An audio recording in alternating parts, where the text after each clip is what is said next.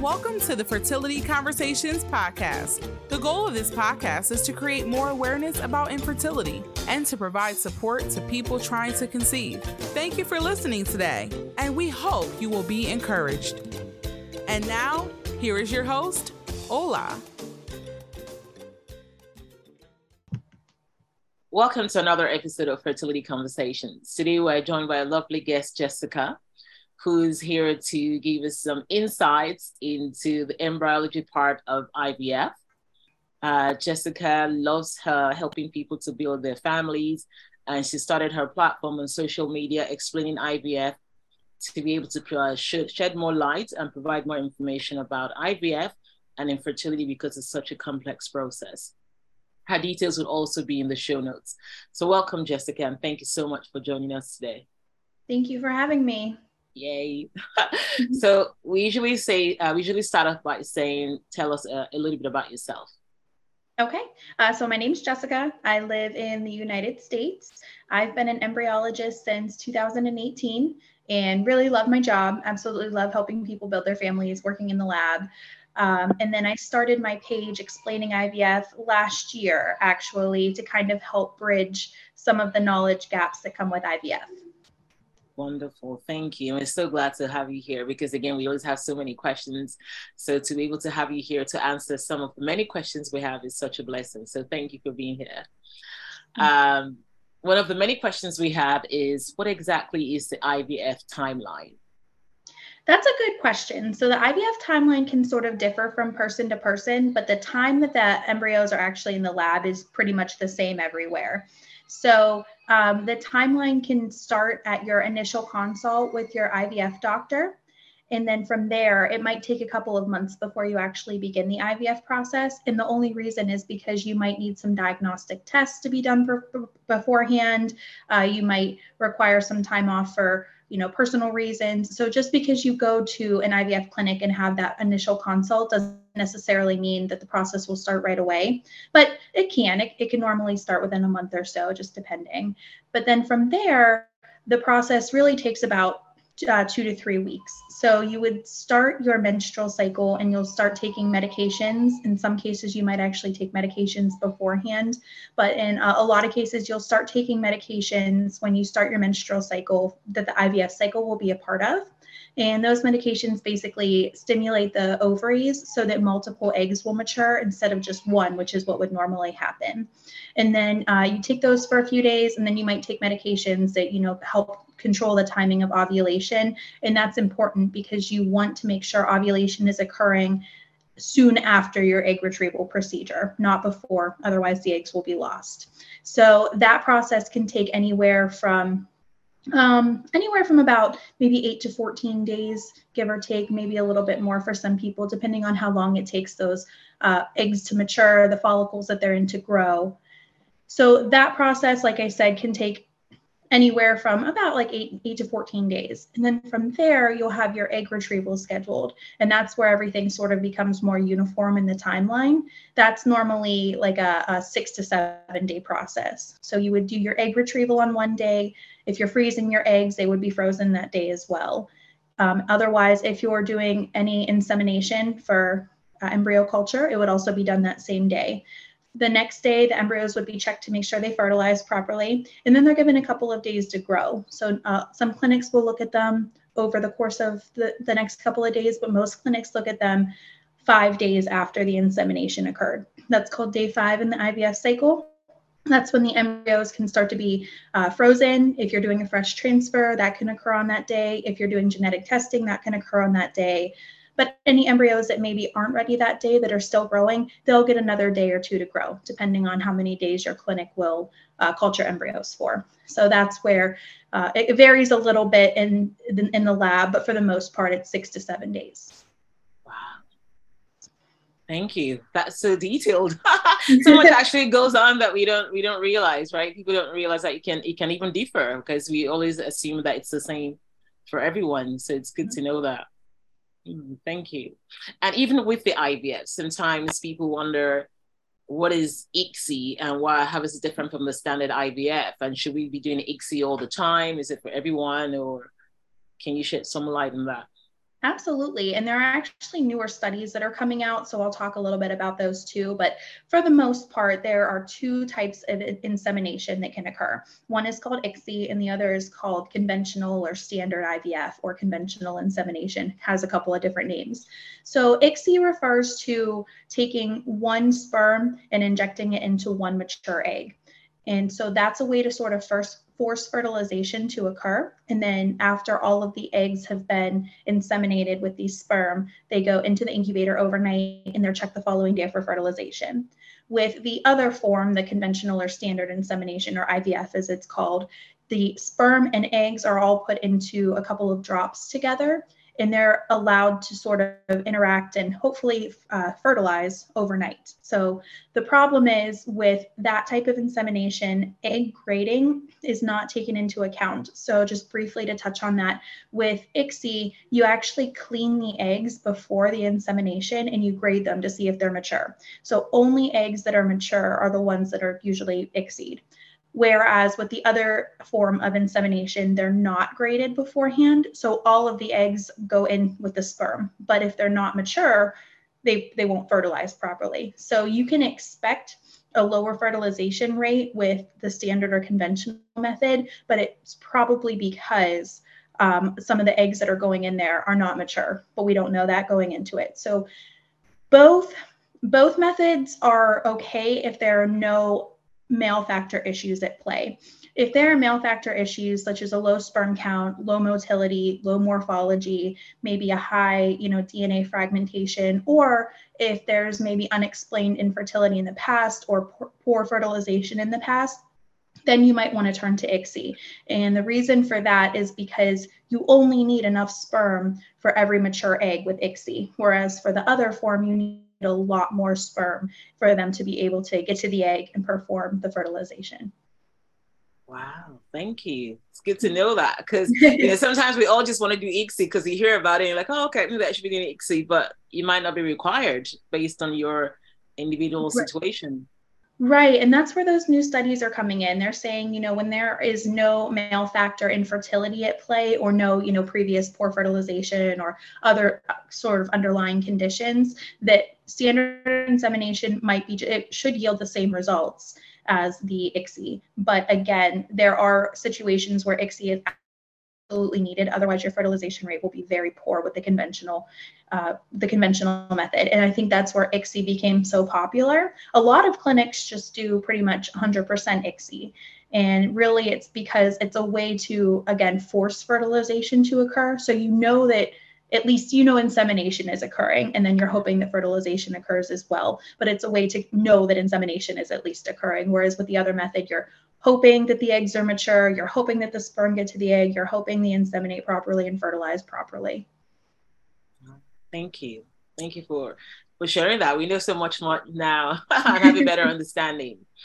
And with the egg retrieval, sometimes, I've had cycles before where there was no eggs retrieved until you wonder, because there were follicles when you were doing the scans, you could see follicles going into the egg retrieval. Then you come out and there is no eggs. So you wonder, how could that have been when there were, seemingly big follicles that eggs should be in? So can you explain why that can happen? Or Yeah, absolutely. I know it's really frustrating. I know it's absolutely frustrating for the patient, but it's frustrating for us too, because you spend all this time doing your monitoring, taking your medications, you have these follicles, you go in with expectations, and then, nothing. So yes, very frustrating. There are a couple of reasons why that can occur. So one reason might be that ovulation either occurred early or was occurring maybe right around the time of the process. So what that means is that follicle still might be there, but the egg was already ovulated. And sometimes it's because maybe their medication wasn't taken at the right time. It might be that maybe the procedure was very, very late, that maybe they were backed up a couple of hours, which isn't common, but it can happen. So those are a couple of reasons why ovulation might occur. And sometimes even when you take the trigger, some people just still ovulate early, even though it's uncommon. I have seen that happen. And unfortunately, once ovulation occurs, the eggs can't be retrieved because they're now floating basically into the fallopian tube, and they just can't be retrieved via the egg retrieval.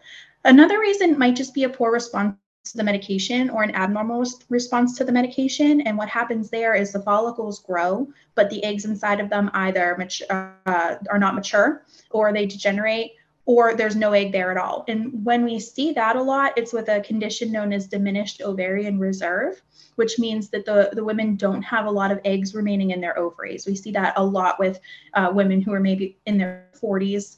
And what happens is the follicles still might be there, but the eggs inside have either degenerated or they're not there, or again, they just did not mature properly. So maybe an egg is retrieved, but it's still not mature, meaning it's unusable. And then the other thing could be that the egg still adhered to the follicle wall. So when the egg is inside of the follicle, it adheres to the wall of the follicle. And as it becomes more mature, it's easier for it to aspirate or suck up the fluid with the egg inside of it. But what can happen sometimes is even when you aspirate that fluid, the egg still sticks to the inside of the follicle wall. And unfortunately, the eggs are too small to see on the ultrasound. So once you take the fluid, you really don't know if the egg's in there or not. And you really can't go back in and, try to get the egg out once the fluid is aspirated. Wow. Sounds really complicated. So much goes into it. Yes, frustrating. It's actually like a miracle when things go right, because there can be so many things that could go wrong. Yes, at every step of the process. I completely agree. Wow. And so if you're able to get the eggs and then the sperm is fine and you fertilize, how do you then grade the embryos? So some clinics, again, they do look at the embryos on normally day 3 is a common time to look at the embryos. Some clinics do it. The clinics I worked at do not. But for the clinics that do, they'll take the embryos out on day 3 just briefly for a couple of moments, and they'll look to make sure that the cells are dividing. So at that point, you want to see at least 6 cells, if not more, in the embryo. You want to make sure that there's not a lot of fragmentation. And that means that the cells are trying to divide, but instead of dividing into 2 even cells, they're breaking apart into smaller pieces. Some fragmentation is perfectly fine, but if if the fragmentation is taking up 80% of that embryo, it's usually not a good sign. It means that the embryo will probably not grow from there. So day 3 checks, they're good, but they don't really tell you about what will happen on day 5, meaning that you might have an embryo that's a little slower growing on day 3, and it might turn into a beautiful embryo on day 5, or vice versa. You might have this beautiful day 3 embryo that stops growing at the 8-cell stage. So it's good, but it's not definitive, is what I should say. It's more of an indicator of what they estimate will happen. But the more common embryo grading starts to kick in on day 5 or 6 or 7. And that's when we look at those embryos and we can start that whole 5AA, 5AB process. So what we see there are 3 criteria. The first criteria is that you want to make sure that the embryo is at a certain stage of development. So we look for normally around the expanded blastocyst stage. That's the number 4 if your clinic uses a numbering system. And what that means is that the embryo has divided into about 150 cells, give or take a few. And the shell around the embryo is starting to thin out as that embryo grows inside of it. We also see a giant cavity called a blastocele. It's like a fluid-filled cavity inside the embryo. And then we also have 2 distinct cell lines at that point. We have a clump of cells that sort of sits off to the side. When we look at the pictures of the embryos, we sort of see like a circle or clump of cells that sits off to one side. That's called the inner cell mass. That's the part of the embryo that ultimately will develop into the baby. And then you see cells that line the shell of the embryo, and those are called the trifectoderm cells, and those ultimately become the placenta or anything that is not the baby. And so we use a grading system. So the first one is the number. So if you have that expanded blastocyst, it would be a number 4. And then after that shell starts to thin out, a hole will actually start to form in it, and the embryo will actually start to hatch out of that shell. So almost if you think of kind of like a chicken egg, it's similar where when they're ready to hatch, they'll poke a little hole in and they'll start to hatch out of it. It's very similar. So that would be a hatching blastocyst. That would be given a number 5. And then eventually that embryo will completely hatch out of that shell. And that's when you see pictures of embryos with no shell around them, they're fully hatched. And that's a number 6 on the normal grading system, numbering system, which is called the Gardner scale. So that's the first thing that we look at. The second is that clump of cells called the inner cell mass, that part that ultimately becomes the baby. And we grade those on an ABC scale. Some clinics also use a D scale. but ABC is the most common. So A is the best grade that you can give it. That means it's really compact. It looks exactly like it's supposed to. It's like a textbook perfect inner cell mass. A B is a fair grade, which is the most common. Just because it's a B grade does not make it bad at all. B grades are very, very common. But C grades are what we call poor quality. And that means that what we're looking at is below average. Maybe the inner cell mass is there, but it's really small. Maybe the cells look a little dark or grainy. So it's what we call below average. And the same grading system is used for the trophectoderm. So those cells that line the shell of the embryo that become the placenta, we also give them an A, B, C, sometimes D grade.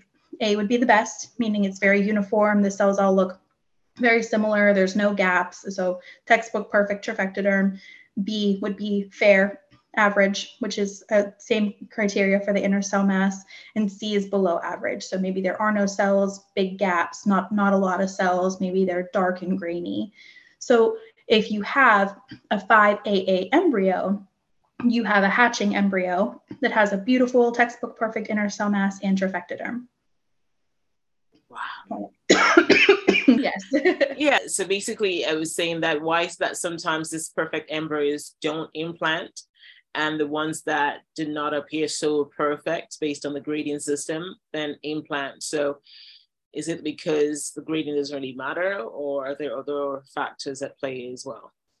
So the grading is important. It can tell you, if no other variables are considered, the embryo grading can tell you which embryo has the highest chance of success. So a better looking embryo will have a higher chance of success if you don't consider anything else. But grading is only one factor when it comes to an embryo's overall success rate. That could mean that the embryo might be genetically abnormal. So even if it's a beautiful 5AA embryo, if it doesn't have the right amount of DNA in it, it will either not implant, it has a very high chance of miscarrying, or it could lead to pregnancy or birth complications or genetic defects. So that's one thing to consider, that even if your embryo looks beautiful, it doesn't necessarily mean that it's genetically normal, and vice versa. An embryo that might look below average could be genetically normal and result in a healthy live birth. Another factor, of course, when it comes to the success rates has nothing to do with the embryo. It actually has to do with the uterine environment. And that could mean that you might have the perfect embryo, but if it doesn't have the perfect uterine environment to implant in, then either implantation will not occur, or miscarriage can occur, or pregnancy complications down the road. So it's only one factor when it comes to an embryo's overall success. It is important, but it's not definitive, or can't guarantee really much of anything. Okay, that's good to know, because I think that's something that comes up a lot in the community, and people trying to conceive, just wondering what's going on, how come this didn't implant when it seems so perfect. So it's good to know there's other issues at play. But what about mosaic embryos? What are those? And because again, people talk about that, what's a mosaic embryo and what exactly does that mean for me? And that's a hot topic right now too, because newer studies are coming out about mosaics all the time, because they're relatively, they're relatively new. Mosaicism has only been reported on genetic testing since I think 2015. So it's a very new concept. Yeah. And I think a lot of the IVF community just doesn't quite know what to do with mosaic embryos right now. But luckily, a lot of the newer studies have found that at least these mosaics, which I'll talk about in a second, but at least these mosaics that kind of border on being normal actually might be okay for transfer. But a mosaic embryo is an embryo that has two different cell lines. And that means that some of the cells in the embryo have a certain genetic makeup or a certain number of chromosomes, whereas another portion of the embryo has a different genetic makeup or different chromosomes. And when that happens, it could be one of two things. It could be that the embryo, when it started as one cell, it might have had the right number of chromosomes, but whenever those cells started to divide, there was some kind of error in cell division where the DNA was not evenly dispersed between the two cells. So now you have one cell with a wrong amount of DNA, maybe it has an extra chromosome, and then and then you have an embryo over here that has a different amount of DNA or a different number of chromosomes. Those cells then go on to replicate their DNA when they have cell division. And what you end up with is this embryo with 150 cells or so, but some of a portion of the cells have this number of chromosomes, where another portion of the embryo has this number of chromosomes. And it all results from that early division where something happened that caused that to happen. That cause it's called non-disjunction, where the DNA does not evenly disperse during cell division. So at some point when that non-disjunction occurred, it caused those two different cell lines. So that's called one way that mosaicism can happen. Another way might be if the original embryo had the wrong amount of DNA. And what it does is it tries to correct that error somewhere through cell division. So somehow it's called self-correction, and the cells actually try to fix the error. But still, you're going to have cells that have the wrong DNA because that's what it started with. So that one cell divided into two, which then divides into four, but somewhere along the line, the cells tried to start correcting it. You still end up with two different portions of the embryo, one with the right amount and one with the wrong amount of DNA. So those are two ways that you can see mosaic embryos. It normally means that more than 20% of the cells in the embryo have the wrong amount of DNA. And so when we look at a genetic testing report, we have a couple of options that we see. We see euploid or normal, we see mosaic, and then we see aneuploid or abnormal. Aneuploid means that there's a lot of abnormal cells in the embryo. Normally it's about 80% or more of the cells, at least in the sample that we're taking for the biopsy, which should represent the overall genetic makeup of the entire embryo. So if most of those cells are genetically abnormal, it's considered aneuploid. And then if like 20% or less are abnormal, it's considered euploid. But then you have this gray area in the middle, which is where mosaicism stemmed from. Those embryos do tend to have lower success rates, meaning they're less likely to implant, they're more likely to miscarry. But the newer studies are finding that at least those that sort of border the normal level, so maybe they have 35% abnormal cells, maybe those ones actually have the ability to self-correct. Maybe they still might have a chance of resulting in a healthy live birth. And the studies are really interesting that are coming out, where a lot of these mosaic, low-level mosaic embryos that are being transferred are perfectly fine. They're healthy at birth, and their genetic makeup at birth is normal. So it's interesting. We're at a very important time right now with mosaic embryos, where maybe they are more hopeful than we think. Now, when you get into the ones that kind of border the abnormal side, those ones still don't have good results. So they still tend to have very low success rates, and those are still a little kind of iffy in the IVF world. Yeah. Thank you for sharing that. I think it's so important. It's good to see that there's more research going into that, because again, quite a few mosaics end up from the genetic report, and people always wonder, what do I do? Do I transfer? Do I not transfer? Mm-hmm. So it's good that there's more research being looked into that, so we kind of have better information about how to proceed if that's the case, mm-hmm. if one ends up with mosaic embryos. So thank you. And of course, another big topic in the fertility community and people trying to conceive is always, or perhaps even people planning for the future, is egg freezing. People are talking a lot about fertility preservation when you're mm-hmm. younger, to freeze your eggs if you're not sure, you're not even sure you want to have kids in the future or not, but just freeze it. So that way in the future, you have something that you can, consider or use if there's any issues with your own eggs at that time. But then people also say that egg freezing might not be best, that embryo freezing might be better, because then when you thaw the eggs in the future, it might not be as good, or perhaps embryo freezing is much better because when you thaw it, it's usually retains the quality versus egg freezing. So can you share a little bit about that in terms of egg freezing versus embryo freezing?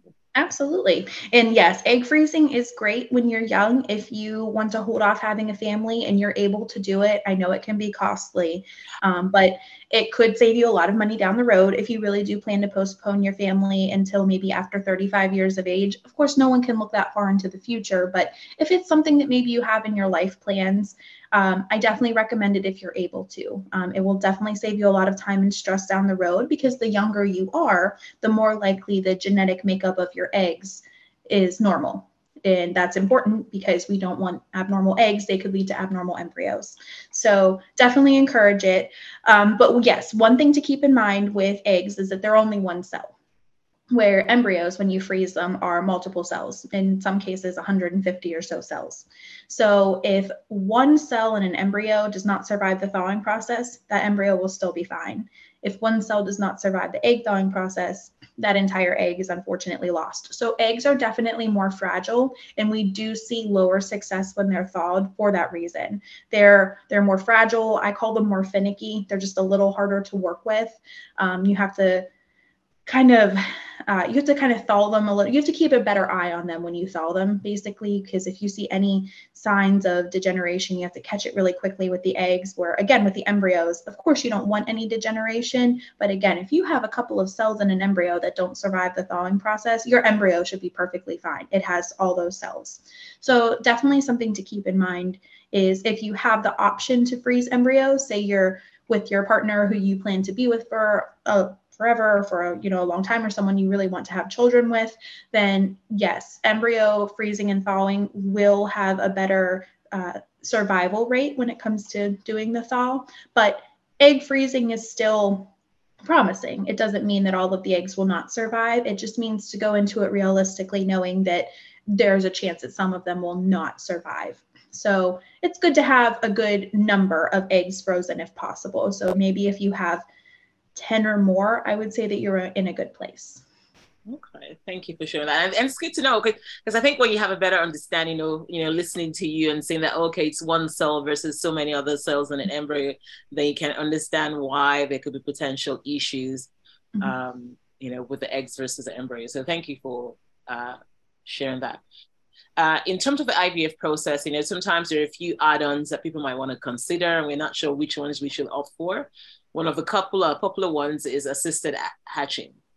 Mm-hmm. So what is it exactly? I think for people like to know, to even have a better understanding, to see if that's something they should even consider or not. Yes. So assisted hatching is a really actually very simple procedure. What we do is we take a very small laser pulse under a microscope, and we actually make a couple of holes in the shell or the zona that surrounds the embryo. And what that does is it confirms for us that that embryo has a way of hatching if it wasn't already hatching or fully hatched before. So if we thaw an embryo for a transfer and it isn't already thawing or it isn't already hatching on its own, we can perform the assisted hatching, and we don't have to worry about, did that embryo hatch out after the transfer? And the theory behind that is that they say the shell can harden from the freezing and thawing process. So it is important to do the assisted hatching if you're doing a frozen embryo. But one thing to also keep in mind is if you do any genetic testing or PGT, the embryo will already be hatched, because it has to be hatched so we can get in to get the cells inside of the embryo. So if your embryo underwent genetic testing before, it shouldn't need to be assisted hatched before your transfer. So that's one thing to keep in mind. If it's already hatching or fully hatched on its own, there's no reason why they should do any assisted hatching on it. But if you do a frozen transfer, I would say maybe personally to consider doing assisted hatching, only because if the theory that the shell is harder from the freezing and thawing is true, it might be harder for that embryo to hatch after the transfer, and it needs to hatch in order to implant. Other than that, there aren't a lot of new studies about assisted hatching and whether or not they work. I think it's just become something that's so routine in clinics that maybe the studies just weren't worth doing, because, clinics just do it anyway. But, I wouldn't say it's something that's necessary. I know it can be costly and everything, but if it were me, I would do it if I were doing a frozen transfer. Okay, good to know. Thank you for sharing. And it's good to know that if you actually do genetic testing, then that's already been done. Because, we won't have done. And then speaking about genetic testing, PGT A and PGT-M, I'm not really sure what they either mean. But can you shed more light a little bit about that, and when should we consider that as an option? Absolutely. So PGT is pre-implantation genetic testing. So that's the testing that we were talking about earlier. The A stands for aneuploidy, and aneuploidy refers to if the embryos have the right chromosomal makeup. So just briefly, any normal cell in the human body should have 23 pairs of chromosomes, so 46 total, one set from the egg, one set from the sperm. That's what we're all made up of. So each cell in our bodies should have that genetic makeup. But there are situations where the embryos, unfortunately, do not have the right genetic makeup. They have an extra chromosome. They're missing a chromosome. Part of a chromosome is missing. And as we talked about, it's usually 80% or more of the cells in the sample have the wrong amount of DNA. So when we do a biopsy of an embryo for testing, we take about 5 to 10 cells out of that embryo that should have about 150 cells. But the theory is that because the DNA replicates in the embryo, it should all cells in the embryo should have the same genetic makeup. So by only taking 5 or 10 cells, it can represent the entire population of cells in the embryo. And we actually take cells from the trophectoderm, the part that becomes the placenta, and that's because we don't want to damage the part that will become the baby. And the studies are actually pretty promising for that. They do show, we took embryos that were abnormal and we took a couple cells from the inner cell mass, and we took a couple of cells from the trophectoderm, and they actually did show concordance, meaning that they did show a very similar genetic makeup. So we feel confident when we do the testing that by taking those 5 to 10 cells, we're getting a good representation of the entire cell population of the embryo. That's just a little side note. So what the genetic testing does is it actually looks at what percentage of the cells in that sample have the right amount of DNA. So that's where we get those percentages from. If 80% or more cells in the sample have the wrong amount of DNA, that embryo is considered aneuploid or abnormal. And that's where that PGT-A comes in. PGT-M is a little bit different. The M stands for monogenic, and that is a certain type of genetic disease. An example might be cystic fibrosis, sickle cell anemia, things like that, but that's not very common. So we only do that in situations where either the sperm or the egg source is a carrier of a genetic condition or affected by a genetic condition. But normally what happens is people, before they do IVF, they'll do carrier screening. It's usually a blood test or a saliva test, and it can determine if you're a carrier of a panel of genetic diseases, again, including cystic fibrosis, Huntington's. There's a whole slew of things that they can test for. If they find that the egg source and the sperm source both are carriers of the same condition, then I believe 50%, there's a 50% chance that the embryo will be affected by that disease. And in some cases that can be lethal. I mean, that could mean that the child could have cystic fibrosis or some other kind of genetic disease. So the carrier screening is important for that reason, because it can help determine the percentage or chance that the offspring will be affected by that particular disease.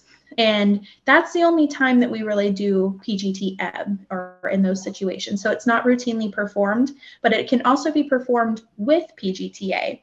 So for example, you might have an embryo that's not affected by cystic fibrosis, even though you carry both sources carry it, but it could be genetically abnormal, in which case, although it's unaffected, it's still genetically abnormal.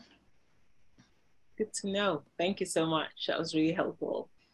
And, when choosing a clinic, what are some of the areas that we should focus on with the embryologist? Because, we all talk about choosing a fertility clinic. What should you do? Check if they're responding to your emails, see how the environment of the clinic is, see if the doctor seems to understand and listens to you. But what about the embryologist? Are there any questions we should be asking about that, or any attention we should be paying to what happens in the lab? Should we be asking any questions about that at all? You can definitely ask some questions about the lab. The things that I would maybe ask are, how many cycles do you do in a year, and how many embryologists do you have on staff? And that every embryologist is very different. We all work very differently. Some of us work better at a faster pace, like we work very efficiently at a fast pace. Some embryologists prefer to take their time and really focus on each task, just like people. We're all different. Yeah. And so, if you have an embryologist who really takes their time, but there are a lot of procedures, and maybe that embryologist is overwhelmed or something. Vice versa, if you have an embryologist who works quickly, but they don't do a lot of cases, then that embryologist will get everything done. But there could also be multiple embryologists working. So a lot of labs that I work with have, 3, 4, 5 embryologists working at a time. So that's usually not a huge issue, but it is something that you could ask, how many embryologists do you have working versus how many cycles are you doing at a time? And I think just a really important thing too is just to ask the overall success rates for the clinic.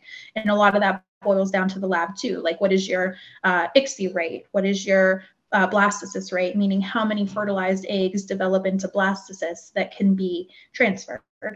What is your pregnancy or transfer rate, how many embryos implant, and that sort of all boils down to the lab because they're the ones who are doing a lot of those procedures. So that's certainly something that you could ask too. That even might be more important than, how many people are on staff versus how many cycles. Wow. Yeah, thank you. Thank you for sharing. These are really important questions that we might not even consider at all because we're so focused on other aspects of it. So thank you. That was really helpful. And when you talked about success, your opinion as an embryologist, any insights on how we can generally increase chances of success when going through the IVF process? That's a question I get asked a lot. And Sorry. Sorry. Yeah, so I get asked that question a lot. And for sperm, there are ways to improve quality. With eggs, it's a little bit more difficult because women are born with all of the eggs that they'll ever have. And so women, their eggs are sort of at their prime in their early 20s to mid 20s. And that's evolutionary, meaning that not so long ago, it was more common for women to have children younger. Now, as we're advancing as a society or as a culture, our bodies just haven't kept up with that yet. Our eggs are only meant to be there, or our eggs are only meant to be at their most optimal state, in our early to mid 20s. And then from there, the quality actually starts to slowly decline. And then we see that rapid decline normally around 36 years of age. And then, of course, women, the average age for menopause is, I think, about 50 to 51. So when you think about it, it's a good amount of time, but it's not, it's not huge considering that women are waiting to have their children or start their families or whatever it may be. But it's hard to improve the quality if it's already been declining, is what I'm trying to say. So we have this natural decline and there's really no scientific way to improve the quality after that, but there might be ways to maintain the quality. So it might be good to start when you're younger with good lifestyle changes like a healthy diet, a normal exercise routine. It's, all the things they say in life, like don't smoke, moderate your drinking, try to walk, eat better, just everything that you can do for a healthier life. Avoid stress, try to avoid toxins. For the eggs, it could work. It's just not scientifically proven that it can actually improve the quality, but a lot of people have found success with this. So that's wonderful. For men, it's a little bit different. Men actually produce sperm from puberty on. And so they go through constant production of sperm. So you can actually improve sperm quality because if you start these changes early, for example, a lot of men might need to take a certain supplement or a hormonal therapy regimen, right? Because maybe that's the problem they're having is a hormonal imbalance. Now, if you can go in and you can fix that early, about 90 days later, which is about how long it takes for new sperm to be produced, you can actually see changes in their quality or their motility. So those are good ways, I think, that you can help to at least maintain, or at least in the male case, improve the quality, which can then improve your success rates. But again, not scientifically proven for women yet, though I am hopeful. But I think the most important thing is being able to maintain the quality as early as you can. So making those good, healthy choices early could help you down the road because it can help to at least maintain that good egg quality instead of it declining at a faster rate. Yes, thank you. Oh, it's so, don't we wish we were just like men that had the chance of continue to produce eggs every 90 days as opposed to I completely agree. It's not fair. Yeah, no, they have to do all the extra work for the IVF as well. But anyways, it's good that there's more research going into it. And again, like you said, if there's ways we can maintain the quality, at least keep eating right, and we can't do anything about the age, that's going to happen anyways. So we can focus more on the things that we can do and try to maintain a healthy lifestyle as much as possible. Right. So, it's been really amazing listening to you, but I just wonder, if there's anything else that you'd like to share with anyone considering IVF right now, anyone listening and considering IVF, any other information that you'd like to share as an embryologist that you think might be helpful? I would say a couple of things. If you're, beginning the process, do, make sure that you feel comfortable at your clinic. Don't be afraid to ask for the success rates for your particular situation. So an IVF clinic might have a good success rate, but they might also primarily see women in their mid-20s who have perfect eggs or perfect sperm. So it's good to ask specifically for your success rates. Like, what is my rate for a 35-year-old with PCOS and my husband has low sperm count? Like, what are my chances of success there? Those are going to differ from someone who's maybe 25 with, perfect eggs and perfect sperm. They're going to be different rates. So that's something to keep in mind. And it's really important that you feel comfortable. You will spend a good amount of time at your IVF clinic, and especially when you get into the IVF procedure, you might be there every other day. So it's important that you feel comfortable. It's important that you feel heard, that your questions are answered.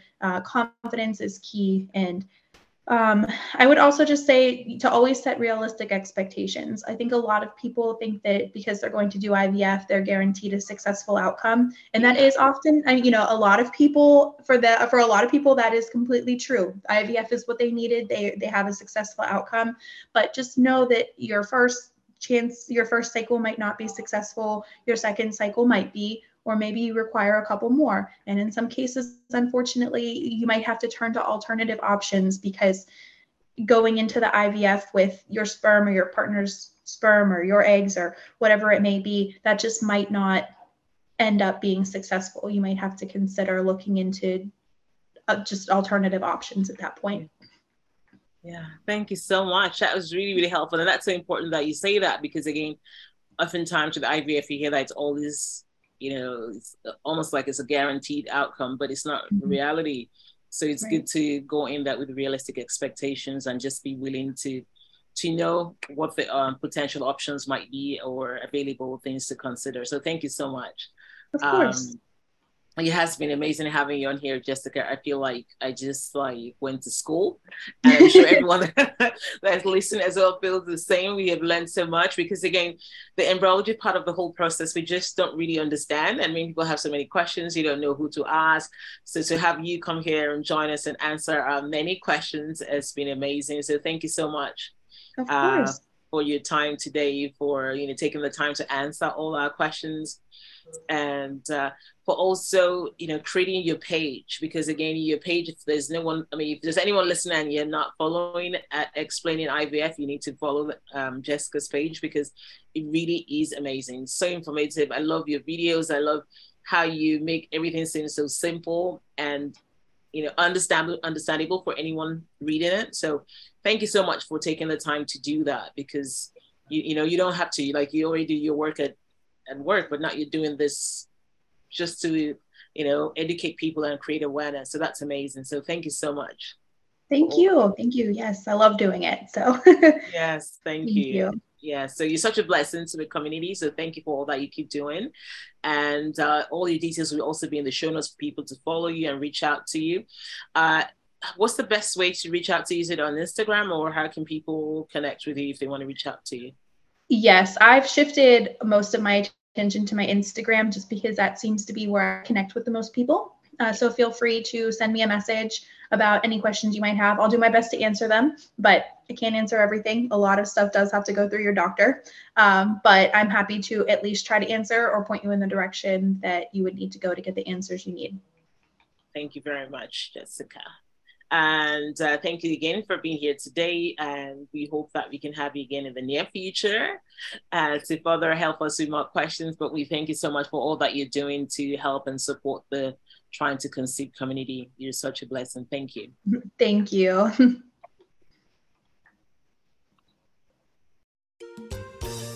Thanks for joining us this week on the Fertility Conversations podcast. If you enjoyed this podcast, please give us a 5-star rating and subscribe. Follow us on Instagram at Fertility Conversations. If there are any topics you would like to have discussed, please send an email to fertilityconversations@gmail.com. Be sure to tune in next week for our next episode. Thank you again for listening. Take care of yourself and do stay hopeful.